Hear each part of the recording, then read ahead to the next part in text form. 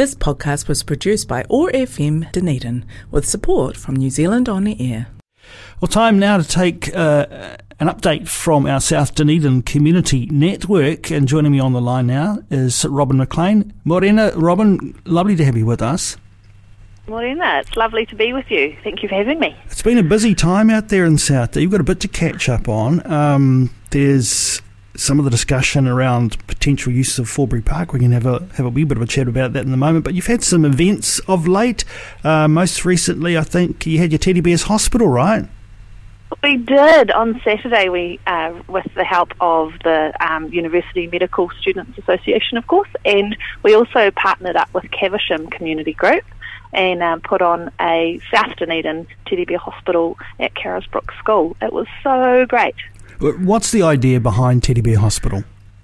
It's my favourite event of the year that we run. It has so many great reasons and it helps so many groups.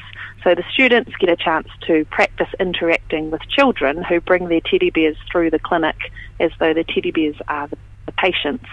It also helps helps the children learn how to interact with medical professionals in a fun way before there's any drama or any pain that actually going to a doctor or a dentist or a physio.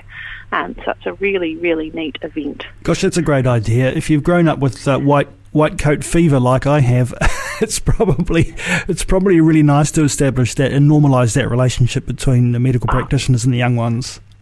Yeah, it's so important. And we had some great feedback last year because we run this event every year. A mother got in touch with us and thanked us because a few months after the event last year, her son broke his arm. He was 5 and he had to get put out to relocate the arm. And just as they were putting in the needle for the IV drip, he said to the nurse, "I'm not scared because you're wearing the same things that the nurses at the Teddy Bear Hospital were wearing," and they were squirting syringes with no needles, with glitter water, and they'd made it fun for him. So he handled the whole experience so differently. Magic, that's exactly what it's all about. Yeah.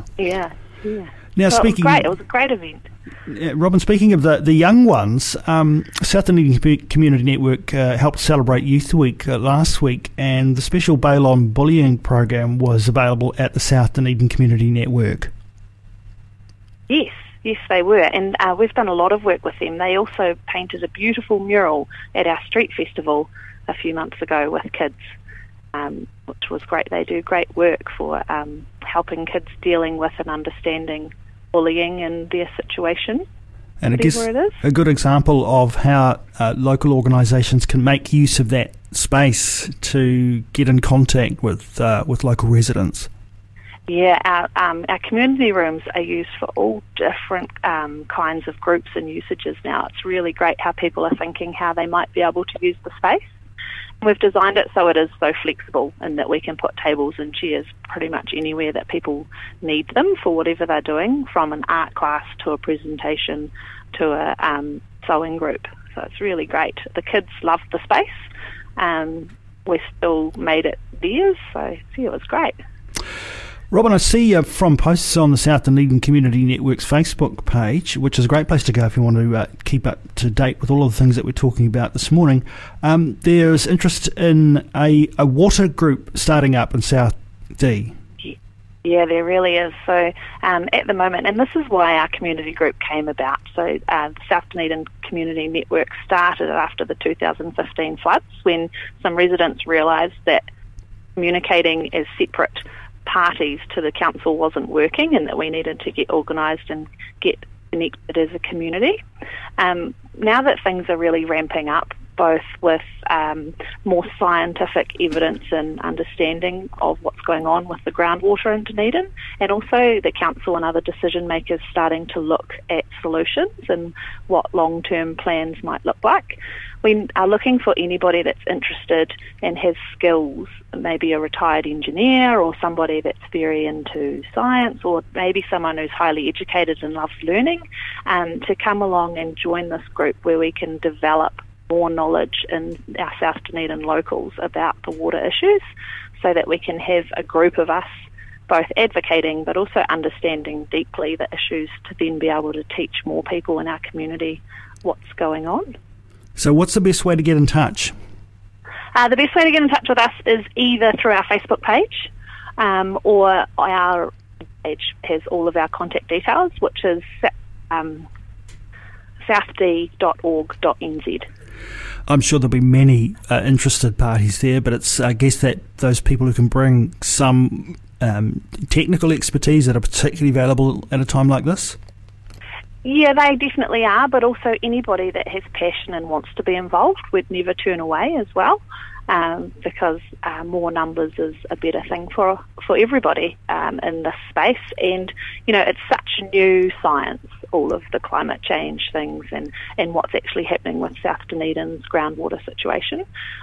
So everybody's learning. So you don't have to be, you don't have to think you need to be an expert to be in this group. You just need to be interested in South Dunedin and willing to give a bit of your time. Now, Robyn, things are very busy out there, of course, and you have to make a change to your office hours just to reflect what's going on in the demand at the moment. Tell us about that. Yeah, we have at the moment. We have 2 staff that both work 20 hours a week. I'm one of them. And I think the biggest thing is we've run 3 of our big events already this year, and we're only in May. So we realised that something had to give for a little while, and running a community centre as well as trying to do all the mahi of running these big events was becoming too much for our little team. So we're always available by appointment, and we're always available if you want to book the space any time of the week. That can happen. However, if you wanted to pop in and spend some time with us and talk to us, we're making ourselves available on Tuesdays and Thursdays from 12 till 1:30, and it just gives us a chance to be focused on the community for those hours and then focused on all of the other workings of the community network in the other hours. Hopefully, we're looking at building our volunteer network so we can have some hosts that will be at the centre so we can open it up a bit more.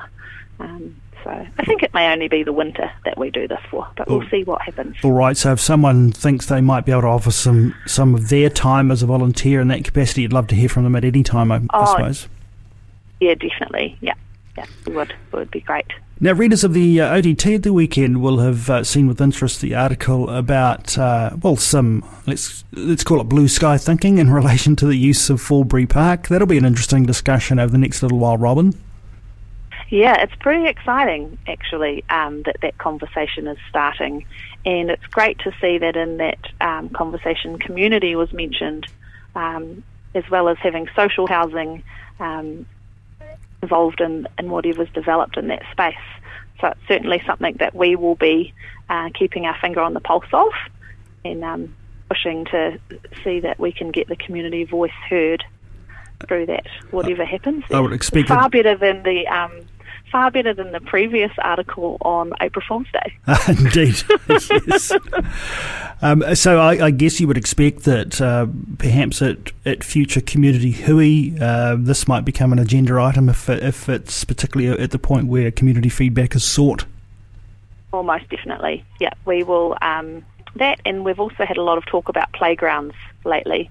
So any sort of big changes in South Dunedin would become topics for our hui, and we're already set that up in that we get an update from the DCC and OARsome every hui, so we would hear about their plans in that space. But yes, for sure, we would be finding ways to engage with the community to get real solid feedback on what everybody thinks on these big ideas.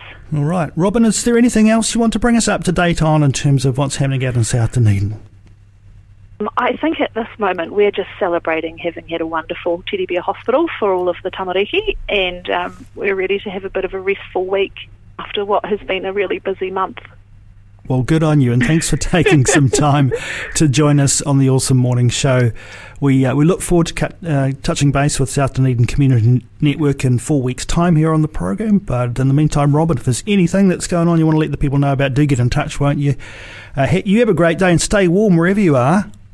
Yeah, wonderful. Thank you. I'm just outside school drop-off. So.